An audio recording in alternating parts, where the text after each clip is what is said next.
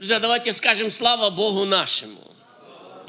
Так, будем просыпаться, будем молиться.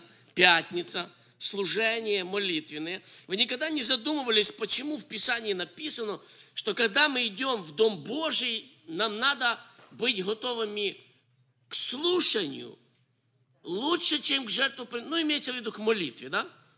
Приготовь себя лучше к слушанию, чем приготовь себя к молитве. Вроде как мы большое такое ударение всегда делаем на молитву, да? Но Писание говорит, приготовь себя к слышанию. Почему? Я вам скажу почему. Потому что если вы услышите то, что Бог вам говорит, лично вам, вы получите личное слово от Бога, молиться вам будет что? Легко. Молиться будет легко. Вы переживали такие моменты, когда тяжело тебе, тяжело, и вдруг, ты понимаешь, Бог тебе говорит. И когда Бог тебе говорит, сразу молитва открывается из твоего сердца. У тебя открывается благодарность, можно и поплакать и так дальше. Поэтому слушайте, что Бог вам говорит. Слушайте внимательно. Слушайте внимательно, что Бог вам говорит не обязательно через проповедника. У Господа есть такая привычка говорить временами между строк. Да? Я не призываю вас отвлекаться и улетать мыслями далеко, но дайте возможность Ему говорить так, как Он хочет. И я думаю, мы получим благословение. Мы еще помолимся. Тема моей проповеди, друзья, ты не холоден, не горяч. Ты не холоден, не горяч. Есть проблема последнего времени, о которой сказал Христос. Он сказал, когда я приду на землю, то есть время Его пришествия, когда я приду на землю, и Он говорит, найду ли я веру на земле? То есть какие-то проблемы будут с верующими людьми, что-то случится в последние дни, что верующие пропадут или как? Верующие будут, друзья, но в них не будет что? Веры. То есть верующие без веры. Давайте почитаем книгу Откровения, освежим одно место, и потом я почитаю другое место, потому что цель моя сегодня не просто обозначить проблему теплого христианина, цель моя сегодня дать, друзья, нам выход из этой ситуации. Показать вам, как надо поступать так, чтобы вы не были теплыми. Но давайте сначала себя проверим. Итак, и ангелу Лаодикийской церкви напиши, книга Откровения, 3 глава. Книга Откровения, 3 глава, 14 стих. И ангелу Лаодикийской церкви напиши. Так говорит Аминь, свидетель верный и истинный, с начала создания Божьего. Знаю твои дела. Ты не холоден, не горяч. Если бы ты был холоден или горяч, но как ты тепл, а не горяч и не холоден, то извергну тебя из уст моих. Давайте еще прочитаем один стих. Ибо ты говоришь, внимание, я разбогател, я богат, разбогател, и ни в чем не имеешь нужды, а не знаешь, что ты несчастен, и жалок, и нищ, и слеп, и наг. Друзья, первое, что я хочу обозначить в своей проповеди, это что за состояние теплого христианина. Очень много проповедей я слышу сегодня, что такое горячий. Очень много проповедей, что такое холодный. И это хорошие проповеди, друзья. Проблема не в горячем, проблема не в холодном. Проблема сегодня в теплом христианине. И если говорить Писанием, образом Писания, то это теплый христианин, это промежуточный христианин. Это христианин посрединке. Это христианин, который и не там, и что? И не здесь. Он и не там, он и не здесь. Когда-то Беспалов очень хорошо определил, мне нравится его определение, он сказал, они слишком хорошие для ада, но слишком плохие для неба. Вот такое состояние у человека развивается сегодня. Я еду сегодня в собрание, спешу, опаздываю, видите, я чуть-чуть опоздал, работа. Выхожу на улицу, у нас русские живут там возле нас, очень много. Сидят молодые семьи, пятница, никто в собрание не едет. И меня прямо, знаете, подмывает подойти спросить, а что ты не едешь, а что ты не в собрании? Что, нету собрания сегодня у тебя?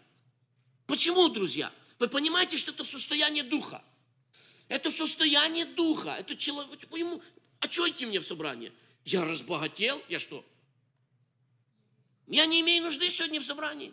Я не имею нужды сегодня в молитве. Я не имею нужды сегодня в Писании. Я не имею нужды. Посмотришь его, член церкви. Вроде не за что отлучать. Но на поверку ты видишь, что он на самом деле не годится. Куда его поставить в церкви? Какой труд ему дать церкви? Никакой не дашь, потому что это человек, который ни к чему, что? Сделал себя неспособным. Он не то, что он неспособный. Он себя сделал ни к чему неспособным, друзья. Теплые христиане, это промежуточные христиане. Теплость, друзья, рождается тогда, когда церковь живет в благоденствии. Когда хорошо. Теплость рождается тогда, когда у нас есть деньги. Теплость рождается тогда, когда у нас обозначаются цели плотские. Понимаете, друзья, проблема в том, что Бог не запрещает нам сегодня работать и зарабатывать. Бог сегодня не смотрит, на какой машине ты ездишь. Ему абсолютно все равно. Или ты ездишь на Лексусе, он тебя не осудит за то, что ты ездишь на Лексусе. Но проблема, друзья, сегодня в том, что в последние дни очень сильно смещается акцент христианства в сторону серединки. То есть давайте будем служить Богу, но давайте не будем фанатиками. Давайте не будем как тут делать ударение. Мы придем в собрание раз в воскресенье. Мы сдадим своих 20, 30, 50 долларов, сколько сдадим. Но только вы нас не зацепляйте за живое. И вы знаете, в чем проблема теплого христианства? Теплое христианство, друзья, на поверку оно не работает. Оно не работает. Когда ты с теплым христианином на работе сцепишься, ты сразу видишь, что это теплый христианин. Когда какие-то финансовые проблемы, еще что-то, ты сразу это увидишь, потому что теплая среда – это среда гниения. Внутри теплого христианина развиваются духовные бактерии, им там хорошо. Да? Когда горячий все выжигается, когда холодный все замерзает, а теплый, он дает ход всему. Хорошо, я не буду слишком много углубляться в это все. Я читаю еще одно место Священного Писания, потому что цель моя сегодня немножко обозначить выход из ситуации. Давайте возьмем книгу Исхода, это 3 глава, очень интересный рассказ. И мы попробуем немножко копнуть сегодня. Моисей пас овец у Иофора, тестя своего, священника Мадиамского. Однажды повел он стадо далеко в пустыню и пришел к горе Божией Хариву, и явился ему ангел Господень в пламени огня из среды тернового куста. И увидел он, что терновый куст горит огнем, но куст не сгорает. Моисей сказал: пойду и посмотрю на сие великое явление, чего куст не сгорает. Господь увидел, что он идет смотреть, и воззвал к нему Бог из среды куста, и сказал: Моисей, Моисей. Он сказал: вот я. Друзья, во-первых, я хочу сказать, что вот эта история, это удивительнейшая история. Да? Я верю, что когда Бог планировал эту историю, да, когда Бог решил явиться Моисею, и эта история должна была быть записана в Евангелии, я верю, друзья, что Бог ее очень скрупулезно обставил. Вы понимаете, о чем я говорю? Он выбрал правильное место, он выбрал правильный куст, он выбрал правильную гору, он все это сделал. Это не было случайно, это не так, что вот и шел Бог мимо Синая, этот куст подойдет, окей, в этом кусте. Но там было все продумано. Знаете почему? Потому что Бог знал, что мы эту историю будем читать спустя много-много лет. И человек мудрый, разумный в этой истории постарается кое-что найти. Первое, друзья, что меня удивило в этой истории. Обратите внимание, что привлекло внимание Моисея. Скажите, что привлекло его внимание? Что он не видел горящих кустов? Видел? Проблема этого куста была такая, что этот куст горел и что? И не сгорал. Моисей говорит: я все видел, таких вещей не видел. Вы понимаете, о чем я говорю сейчас или нет? Понимаете, друзья, сегодня нету никакого чуда в христианине, который горит для Христа. Да? Нету никакого. Зажег Бог, коснулся Господь, фух, пламень пошел. Знаете, в чем чудо? Знаете, в чем чудо? Чудо, если он 30 лет будет гореть. Вы знаете таких людей? Вы знаете таких людей? Сколько сегодня перегорело? А? Сколько сегодня горело? Сколько сегодня говорит: о, когда я был молодой. Я, друзья, никого не в осуждение, поймите меня. Я себе первому проповедую это. Я себе первым это проповедую. Вы понимаете, друзья, что человек, который горит и не перегорает или не сгорает, на такого человека обязательно будут обращать внимание. Понимаете? Когда молодой человек приходит в школу и начинает свидетельствовать о Христе, знаете, что ждут его сокурсники, те, которые с ним учатся, соученики? Знаете, что они ждут? Да, они ждут просто время, они смотрят. Но если этот христианин и в первом классе, и в втором, и в третьем, и в пятом, и до 10-го, все, этот христианин имеет влияние на них. Он зарабатывает авторитет. А большинство сегодня молодежи, они вспыхивают, загорелись и что? И потухли. Пришли проблемы. Не только молодежь. Это касается сегодня нас, друзья. И когда Моисей смотрит, он говорит, это удивительное явление. Это удивительное явление. Это удивительное явление. Вы знаете, друзья, я взял, просто проанализировал и посмотрел. Если вам интересно, посмотрите на людей, которые служили Богу. Посмотрите, современных. Не знаю, Бонки возьмите. Горел или нет? Горел. Что с ним на старости? Где он? Я не собираюсь сейчас, понимаете, я не для того, чтобы кого-то осуждать и сказать, вот он плохой человек. Я просто анализирую эти вещи. Я просто стараюсь понять, потому что я думаю, друзья, что апостол Павел до старости был тем сосудом, который он был и тогда, когда Бог его призвал. Как вы думаете? Я думаю, что все апостолы, у них не было угасания, они были способны хранить Божий огонь. В то же самое время, друзья, например, я по себе скажу, я не буду вас критиковать, я критикну себя, друзья. Я когда уверовал, и когда Бог призвал меня, понимаете, я пришел с мира, и там было несколько очень удивительных и интересных вещей, но Бог говорил ко мне. Господь говорил ко мне, я слышал голос Божий, я видел такие величественные откровения, да. У меня было так, что я просыпался, и я ощущал Божье присутствие. Я помню момент, когда я лежал на диване, читая Писание, и я почувствовал, что мой дух поднимается. Я начал выходить из тела. У меня были очень интересные переживания, и даже во многом, друзья, не было рядом у меня духовного наставника, который мне что-то объяснил бы. А потом началась такая, знаете, рутинная христианская жизнь. То пятое, то десятое, то бизнес у меня закрутился. И вы знаете, что интересно? Интересно то, что вот эти вещи, они очень трудно восстанавливаемы сегодня. Я уже не первый день, не первый, наверное, уже больше года. Я сейчас молюсь, чтобы Господь возвратил мне, потому что у меня, когда я уверовал, у меня было очень удивительное, такое, я не знаю, дарование. Что это было такое? Мне снится сон, и когда мне снится сон, я был способен задавать вопросы и слышать ответ. Такая удивительная вещь. Я много не понимал из Писания. И мне снилось места Писания. И я вижу место Священного Писания на какой-то, образ из места. Скажем, я вижу саранчу, да. Я вижу множество саранчи, которые летит на меня.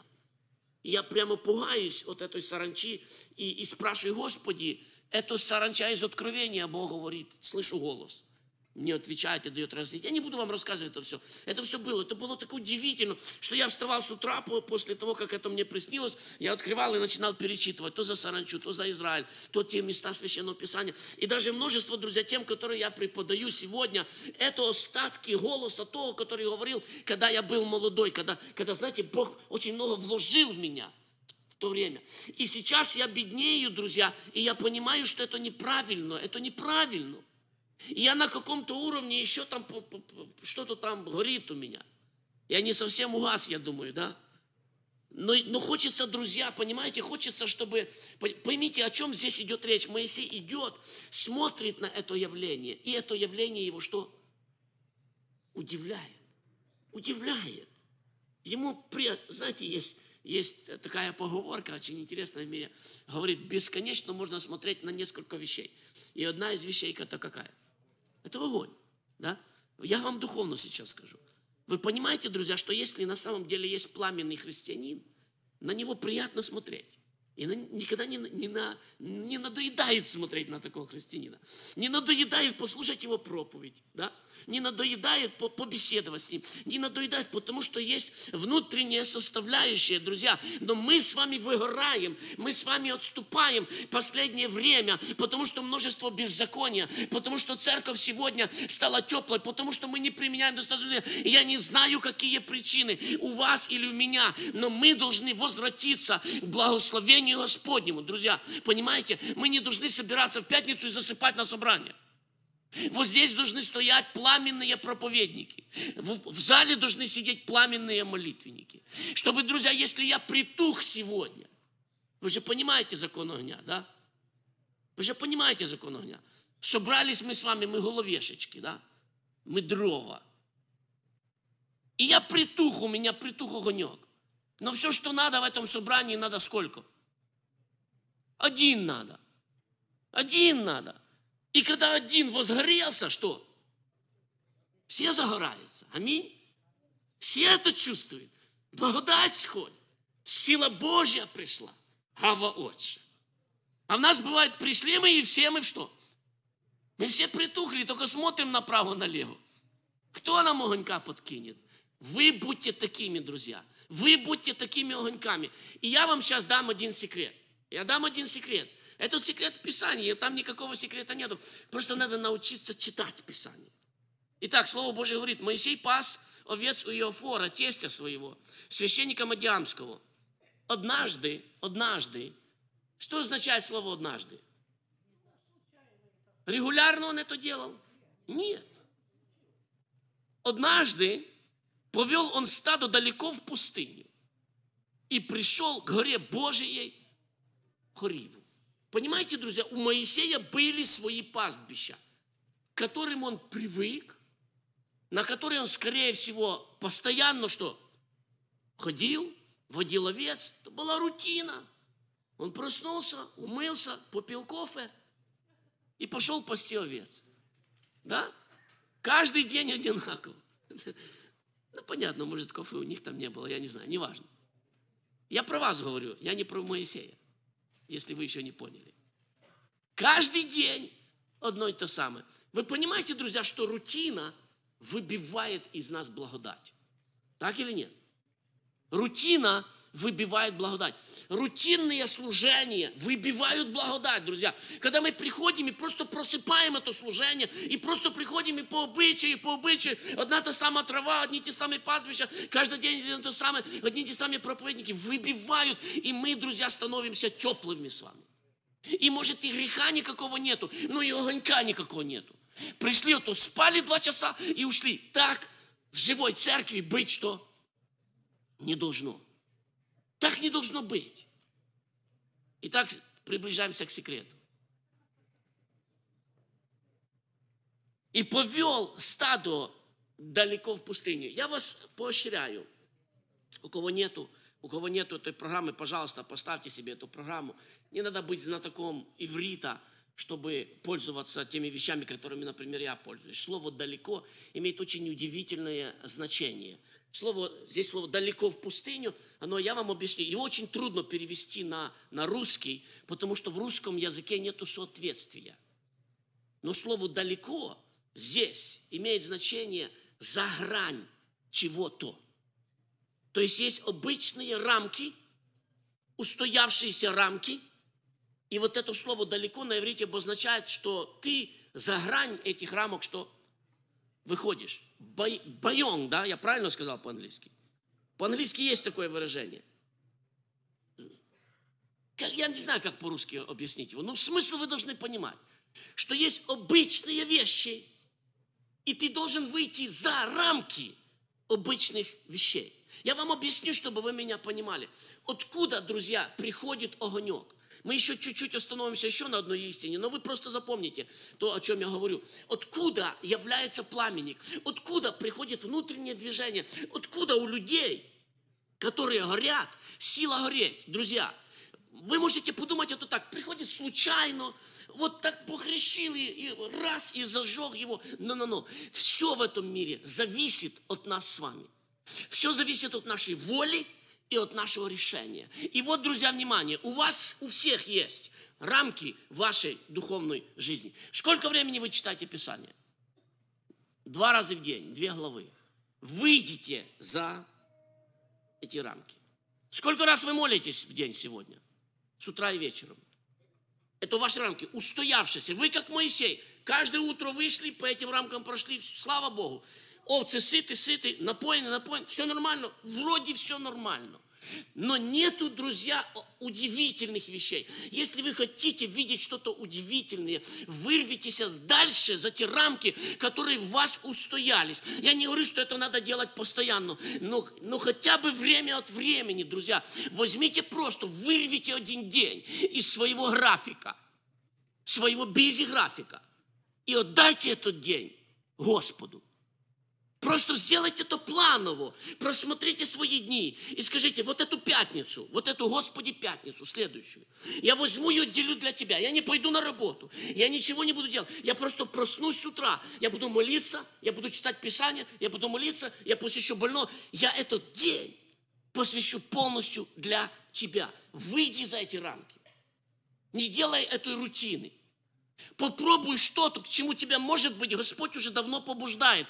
Но ты из-за того, что ты в рамках, ты тоже не можешь этого сделать. Давно у тебя есть побуждение помочь в воскресной школе, но у тебя рабочий скеджул.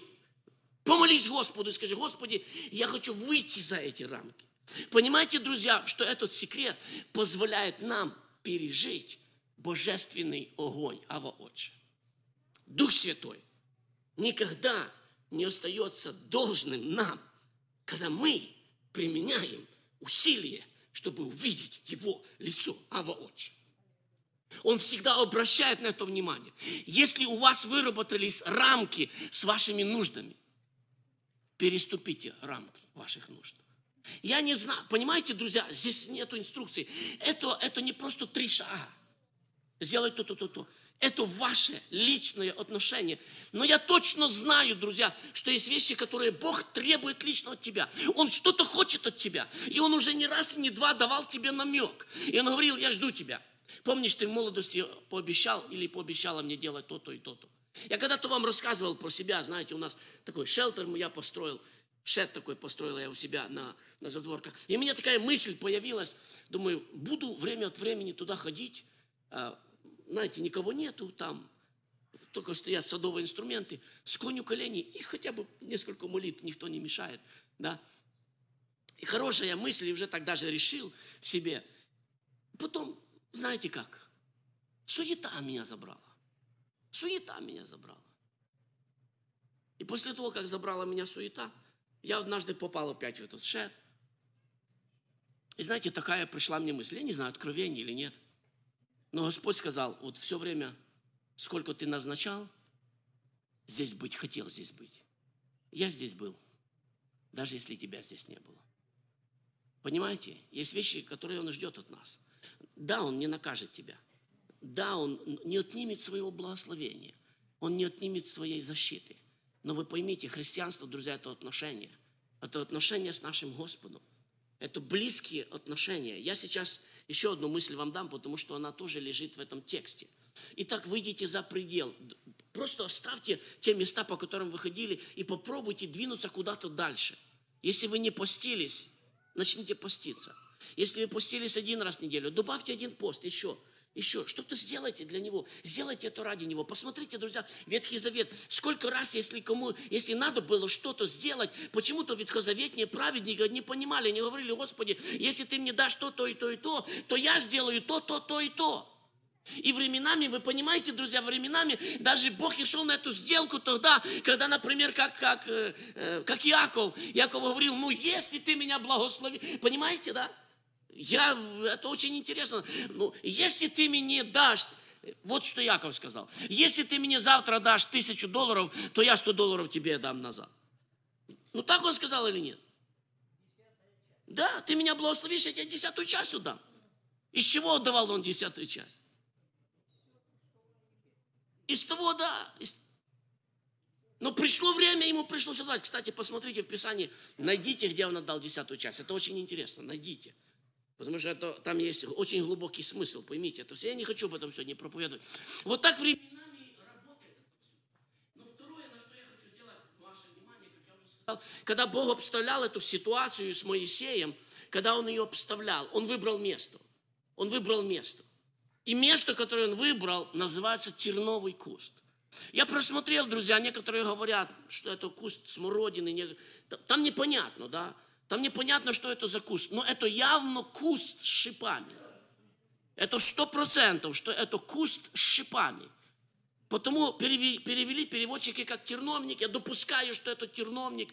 Я не знаю, друзья, но послушайте меня внимательно. Конечно, это есть намек на страдания нашего Господа. Там в этой ситуации очень, очень такой насыщенный мессианский смысл. Я не хочу об этом проповедовать, потому что я проповедую сегодня не про Христа и не про мессианский смысл. Я проповедую про нашу с вами жизнь, друзья. Так вот, послушайте меня внимательно. Идти за Господом в благодати Божией нелегко. Поняли меня? Сколько раз я видел людей, вот это самая большая проблема сегодня в христианстве. Я видел людей, которые двигаются вслед за Господом. Вот что-то происходит, коснулся Господь, они начинают идти. И дальше в их жизнь приходит что? Терновник приходит, трудности приходят. Терен везде в Писании это символ чего-то трудного. Побоев, ударов, отвержения, непонятия и так дальше. Понимаете, друзья, что огонь горит именно в терновнике. Огонь не может гореть в другом месте. Так сделал Бог. Невозможно сегодня в благодати, знаете, летать на крыльях благодати. Не бывает такого. Благодать, она требует глубоких переживаний. Посмотрите на нашего Господа Иисуса Христа. Он не досыпал, он страдал, он болел, но тем не менее через него просто струилась река благодати. Он сам страдал. Вспомните, врач, что? Исцели себя самого. Как? Кажется, если я обладаю даром исцеления, то в первую очередь я должен быть здоров. Но не так, друзья. И вот почему часто мы просто не хотим идти этим путем. Нам проще быть тепленькими христианами в церкви. Нам проще прийти и посидеть. Нам проще прийти и дать нашу десятину. Или не знаю, сколько вы даете, это не важно. Я не проповедую сегодня про десятину. Нам просто быть около христиан. С кем? Членом церкви. Нам не хочется, друзья, посвящаться, жертвовать, страдать. Нам не хочется. Вы знаете, друзья, я вам скажу откровенно, честно. У нас масса, я и Юра, мы несем это служение. К нам люди звонят просто со всех сторон. Звонят люди. И в большинстве случаев люди звонят, вы понимаете, с духовными проблемами.